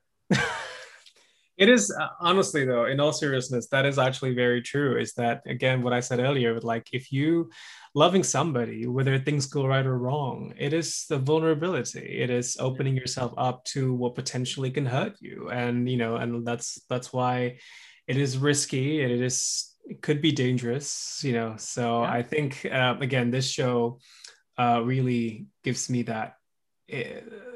It's a strange yet very familiar feeling about loving somebody, and the vulnerability and the risk that comes with it. So Yeah. It reminds me of, and we're gonna wrap this up now. It reminds me of this couple that I knew in college that have since been married. Or they got married and they are still married, I should say. But when when we were in college, I remember my friend Sarah, who, have you met Sarah? You never met Sarah. I don't think so, no. My friend Sarah and I were talking to one of these guys in the couple, and we're asking sort of about their relationship. And he said, every time we have a fight, I can't go to bed that night until we've like resolved it. He's like it feels cathartic in the moment to like argue with him, and then like we'll walk away and I'll like go to my room. He's like, and I literally lie in bed, unable to sleep, tossing and turning, like my stomach hurts, and I have to like call him up so we can resolve it. And I'm like, yeah, that's a connection, That is also a rule I imposed to myself as well. It's like, can't go to bed feeling resentful or having any grudge, holding any grudge. Like that's not a good night's sleep. That I don't know what you're talking about. I hold grudges all the time and my skin has never looked better. Any final thoughts on Passion before we go to the legacy and wrap things up? I finally remember what from that interview, with Sondheim being like, you can't really control what the audience will think or will like or dislike, but you can make that very clear. You can be clear with your intentions of what you do in the play, and I think that's what's sort of important, is that it is very clear that like you said, she was unlovable, but at the same time there are things that we can relate to her, and I think that's what made the play happen. That's what made it successful, is that there's this awful person who was manipulating her ways into getting this affection and love from this male character, but we can relate. And I think Sondheim and his team was very clear about what they wanted to get out of that and what the audience feels. So yeah, that was a weird audition, sorry. So Passion, as I said, opens in May 9th of 1994, and its reviews are actually pretty solid. They're all mostly strong, if not all effusive praise. It's a lot of, this is the most emotion in a Sondheim musical. Oh my God, this is so romantic. But they all are like, there are things that are still wrong with it. And they all have different reasons for what's wrong. Some of them go, the love story doesn't really work, or they say it's a little too over dramatic, or they have problems with casting. No review is ever like, oh yes, this is the one, it's clicked, it's all good now. They all are like, there's a lot here to love, and there's a lot that is bumpy. But because of the season that it's in, they're like, we will absolutely take it, because this is the season where it's up against Beauty and the Beast, Cyrano the Musical, and A Grand Night for Singing for Best Musical, and only up against Beauty and the Beast and Cyrano for Best Score. Can you guess if it wins either of those Tony Awards? Musical and score. Beauty and the Beast and Cyrano the Musical. I think it did. I mean, it had to. It did. It won both of those things. It won musical, score, book, and lead actress for Donna Murphy, who played Fosca. It closed, I think, in January, making it the shortest run for a Best Musical winner. But yeah, which is, honestly, it ran for almost 300 performances, which for a show like this in 1994 makes sense. Yeah, that was a year where more the revivals were dominating, but that is for another day. So as I said, wins Best Musical. It goes on to open in the West End in 1996, where it runs about the same amount of time, about 6 months more or less. It is nominated for Best Musical at the Olivier's, but doesn't win, loses to Martin Guerre, which is like, okay. Maria Friedman does win for playing Fosca. Basically, Passion is not really done again in New York until there's the concert with Patti LuPone and Audra McDonald that I sent you. And it's done at the Kennedy Center as part of a Sondheim Festival. And then it's done for real at the Classic Stage Company in 2013 with one Miss Judy Kuhn. It's also done in London a few years ago at the Donmar Warehouse, which is the production that Sondheim thinks is pretty definitive. He loved the Donmar production. He thought that it like really, the show just like clicked with that one. Nice. And he says that the actor who played Giorgio, David Thaxton, was like the reason for it. That production made it Giorgio's story, not Fosca's story, which is, I think, important. It's hard to necessarily say what the legacy is with this show because it is not the most produced of Sondheim shows. I wouldn't even say it's like in the middle area of produced Sondheim shows. Like this is not a Follies or a Company or a Sweeney. It's done. People do it, but it's rare. And it's very, as I said, it's still very divisive. There are only really two songs that people ever sing from it. One is Loving You. The other one is I Wish I Could Forget You. Fun fact, my grandmother, who you've met, Nancy. Yeah. Yes, she saw this in 1994. My grandmother used to work for Lincoln Center. She was part of, she did a lot of PR for them. But it also required her to see a lot of theater. And my family likes theater anyway, so they just go see stuff. So she saw this in 94 and she hated it so much, like the most. She hated it so much to the point that anyone who was in that show, it was like 15 years until she finally was able to like let it go. So like Donna Murphy, Nanny did not like Donna Murphy until very recently. And she'll say, oh, well, I just don't care for her as an actress. I'm like, no, Nanny, you just hated Passion. There are other things that she's been good in, you know? And she wouldn't like Marin Maisie for the longest time. I forget. We finally saw something with Marin Maisie where she finally was like, you know what? This is the first time I've liked her. And I'm like, it's been 13 years since Passion. Fucking let it up. Wow. But like Fosca with Love and Giorgio, there's no rhyme or reason. It just really emotionally negatively affected my grandmother. She just so intensely hated it. Oof. That there was no logical reason behind why she felt the way she felt for so many years. I definitely felt like, you know, it can be I don't know, I said this word earlier, like controversial because, you know, especially back then, it's, I don't know how big Passione d'Amore was, but this being as public and as on your face, I think, because it's on Broadway, you know, definitely affected that. So yeah, once something goes to Broadway, the expectation changes a lot. Exactly. Yeah. I will say in terms of Broadway, I think the biggest legacy that this kind of leaves behind it is it opens the door for more operatic works to come back and for chamber musicals to come back, because when Passion comes in, it's sort of coming off the tail end of the mega musicals like Les Mis and Phantom, which are, you know, sung through, but I wouldn't necessarily say are chamber opera like musicals. It doesn't really go down that road. It's more poppy. This allows works like Land in the Piazza to come through and Great Comet to come through. There's a lot of good to be had from Passion, and I think it's one of those Sondheim shows that always will just spark a debate about the music, about the characters, about the story, how successful you think it is, how unsuccessful you think it is. I'd like to see a production of it, which leads us to our rapid fire questions, Noor. Ooh, okay, are you ready? I think so. We'll see. First up, the Sondheim rhyme. What is your favorite lyric in this show?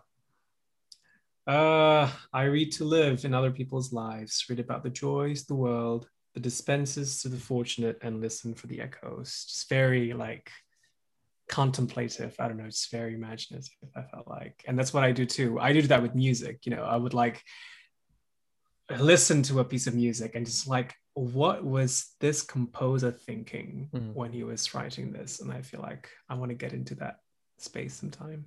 You know what mine is? What? It's not a lyric, it's a line. Give to others. Every That sounds like you. That sounds like you. I think What? I'm really not surprised. Fuck you. So next up, I had a dream cast. Who would you most like to see in a production of this? Any singers that are like, I would just love to hear them sing this score? The opera people. Okay. It doesn't do. Does it need to be or does it not? Doesn't need to be, no, but I know that you probably know more of them than you would have a lot of Broadway singers. Okay. Oof. Maybe I can talk about it afterwards. But I recently got really interested in Renee Elise Goldsberry. So I don't know. That's gonna be interesting to hear her doing this. I don't know. As who? Fosca? I mean, she's a stunning woman, but yeah, let's ugly her up a bit. I don't know. There was this do you know the show documentary now on Netflix? Yes, where they do the company parody, the co-op. I just saw that like yesterday, and so that's like, oh, I want to listen to her doing stuff from Passion. That would be interesting. So that's why this happened. That is how you know Renee Elise Goldsberry is from co-op? No. I was just thinking about her because I just saw that like yesterday. Yes. So. And she sings My Home Court. Yes. And the brown and the beige. The brown. Yeah. So good. Yeah. Okay. I'll take that. I'm sure she will too. Well, Audra McDonald did Fosca. No, she did. She played Clara. I'm sorry, but Patti LuPone. I mean, I don't think Patti LuPone was hideous. So they first, one of the major problems with Passion, I don't say major problems, I would say one of the major obstacles a lot of productions of Passion have is how far they're willing to go to make Fosca unappealing physically. And they cast these women who are just such stunning women, like Donna Murphy and Judy Kuhn, and Patti LuPone is a beautiful woman, and they basically they pale them up a bit and then pull their hair back. They give them very pale foundation and pull their hair back, and then they're like, see, look at her, not very pretty, right? And I'm like, like, you should look at the actress who plays Fosca in the Italian film. They mess up her teeth a lot more. They give her more sallow skin. They kind of put some craters in her face. They make her hair more stringy. They don't hold back. Next question is, God, that's good. Of the Sondheim shows you now know, where would you rank Passion personally for you? Ooh, okay. Because I'm probably the most familiar with Into the Woods, so I think that would still be number one, especially the storyline. I really do like sort of the variety that Into the Woods has music-wise. So I think that would number one. Passion would be number two. Okay. I would say, I'm not as familiar with Sweeney Todd, but I think if I was familiar with Sweeney Todd, I think that would change my mind. Well, we'll just have to get you familiar to Sweeney Todd. But as it is right now, so right now we have of the shows, it's Woods, Passion, and Company. Would those be Company would be number three? Yeah, that's right. I'm not as familiar with Roadshow and Sunday in the Park with George, especially since I know like one or two numbers from those musicals. So Sweeney Todd would be number four, I feel like, and then the rest would just be like after. The more. We're gonna. That's probably the most embarrassing thing I've ever said. No, it's your personal opinion. When we need to circle back to you at some point, Nora, as you get more familiar with Sweeney and Sunday in the Park and Follies, and you don't need to be that familiar with Roadshow, but maybe Roadshow if you're interested, and then tell me where Passion ranks, if it stays, if it goes up, if it goes down. Be very interested to hear. Final question. This one's a little tweaked for you because you're my music man. This one is called It's the Little Things, aka There Won't Be Trumpets. And it's asking you, Mr. Noor, how would you orchestrate this score to as few instruments as possible, but it still gives you what you want from this score? Okay. The first one came to my mind just thinking about a string quartet or maybe a quintet would be really cool for this, especially with the very romantic, again, I mentioned earlier, like the sort of the Richard Strauss, romantic composer period. I feel like a string quartet would be a really good reduction of this. But then the problem that I ran into was the whole military thing, the drum and the trumpet and stuff. And it's just like, it's hard to recreate that with strings ensembles. So I came to sort of like a 10 to 12 piece orchestra in my mind. The list I have will still keep a couple of the woodwinds, so the flute, the clarinet, we'll keep the trumpet and the horn, because again, it's in the military, so I just have to. The percussion, he just rolled his eyes so hard when he said that.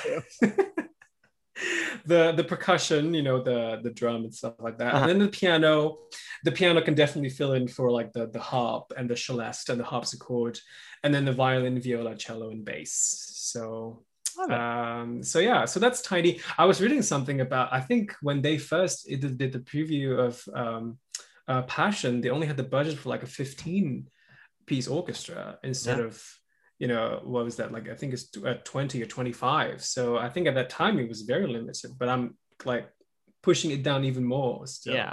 I'm sure there have been productions that have done even fewer than 15, but in a time when, you know, orchestras were still 20 plus in most Sondheim scores, with the exception of, I think, Sunday and Woods, most Sondheim scores were a 20 plus orchestra. This is definitely a smaller sound, but the difference between this and like Into the Woods is that the sound for Into the Woods doesn't sound as lush as it does for Passion. So it's really fascinating that such a small orchestra can have such a big sound. Of course, yeah. It really depends on how it's, you know, orchestrated and what effects you're trying. But again, it's just, I kept thinking about like, okay, even something as a string quartet or quintet would do a great job. But you got the bugle calls that is like, okay, well, I don't want to have a violin play bugle call because that doesn't make sense. So trumpet it is. Maybe I'll direct a production where it makes sense to have a violin do the trumpet. I'll make it work. I'll make it work for us. Because as you said, with Passion, without your string section, you ain't shit. So we got to have that string section. Yeah, no, it is. I mean, that's what makes, you know, an orchestra as amazing as it is. It's the string section. It's just so versatile. And again, Passion, you know, and I'm so excited for you to show the audience, you know, the music from it, especially for those who haven't heard it, because it is amazing. There's a lot of beauty in this score. Some weird moments as well, but a lot of beauty. Nora, this has been delightful. Thank you so much for taking time out of your midterm week to talk with me about shows. Of course, yeah, it's been really fun. I mean, I get to catch up with you and I haven't seen you in like almost a year, right? I mean, I went to visit in last summer. Right, yeah. That's right. And it's almost, I mean, you know, spring. So we're just one season away from 1 year anniversary. It's the last time I saw you. So well, hopefully I get to see you again soon. This summer I should be, you know, making my way back there. I don't know what happens with Berkeley in the fall, but I know that I'll be there sometime this year, and I plan to drive. So I'll drive by the New York City and I'll meet you there. So that'll be fun. That makes me happy. My mom is going to be thrilled. Yeah.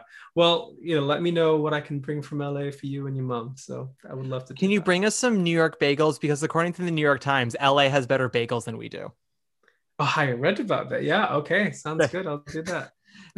I read that and I was like, you must be joking. Anyway, Nora, where can people find you online if you would like them to find you? People can certainly reach me through Instagram. It's probably the most active so far. I'm happy to provide my Instagram name, probably in the bio or in some. It's my name, Noor_Falevi_Pratama, and I post some music and stuff, the updates that I've been up to on there. So that's the best way, I think. Absolutely. Very worthwhile. If you enjoyed his dulcet tones, you'll enjoy his dulcet music. You can find me on Instagram at Matt Koplik, usual spelling. If you like the podcast, guys, rate, review, subscribe. Algorithms, we got to keep bending over for them. And we like it just a little bit. Make sure to check us out next week when we get to the Sondheim musical that took 50 years to get here, Saturday night. And we'll see how that turns out. In the meanwhile, have a great week, everybody. And let's think, who would be a good diva that's connected to Passion that we can close out on? You know what? Let's go for broke. The London cast, we're going to do Miss Maria Friedman. our London Fosca. All right, thanks so much, guys. Take us away, Miss Maria. Bye. Bye. Jenny and her saga, brother Jill Gaga, if you don't keep sitting on the fence. Jenny and her story, point the way to glory, to a man and womankind. Anyone with vision comes to this decision. Anyone with vision comes to this decision. Don't make up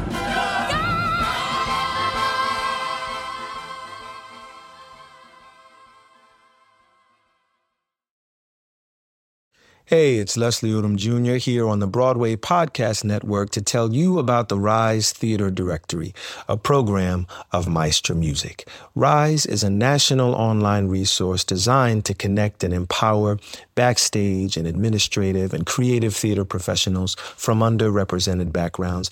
If you work or aspire to work in the theater community, this can help you find your next project. And if you hire theater professionals, search the Rise Theater Directory to find your next team.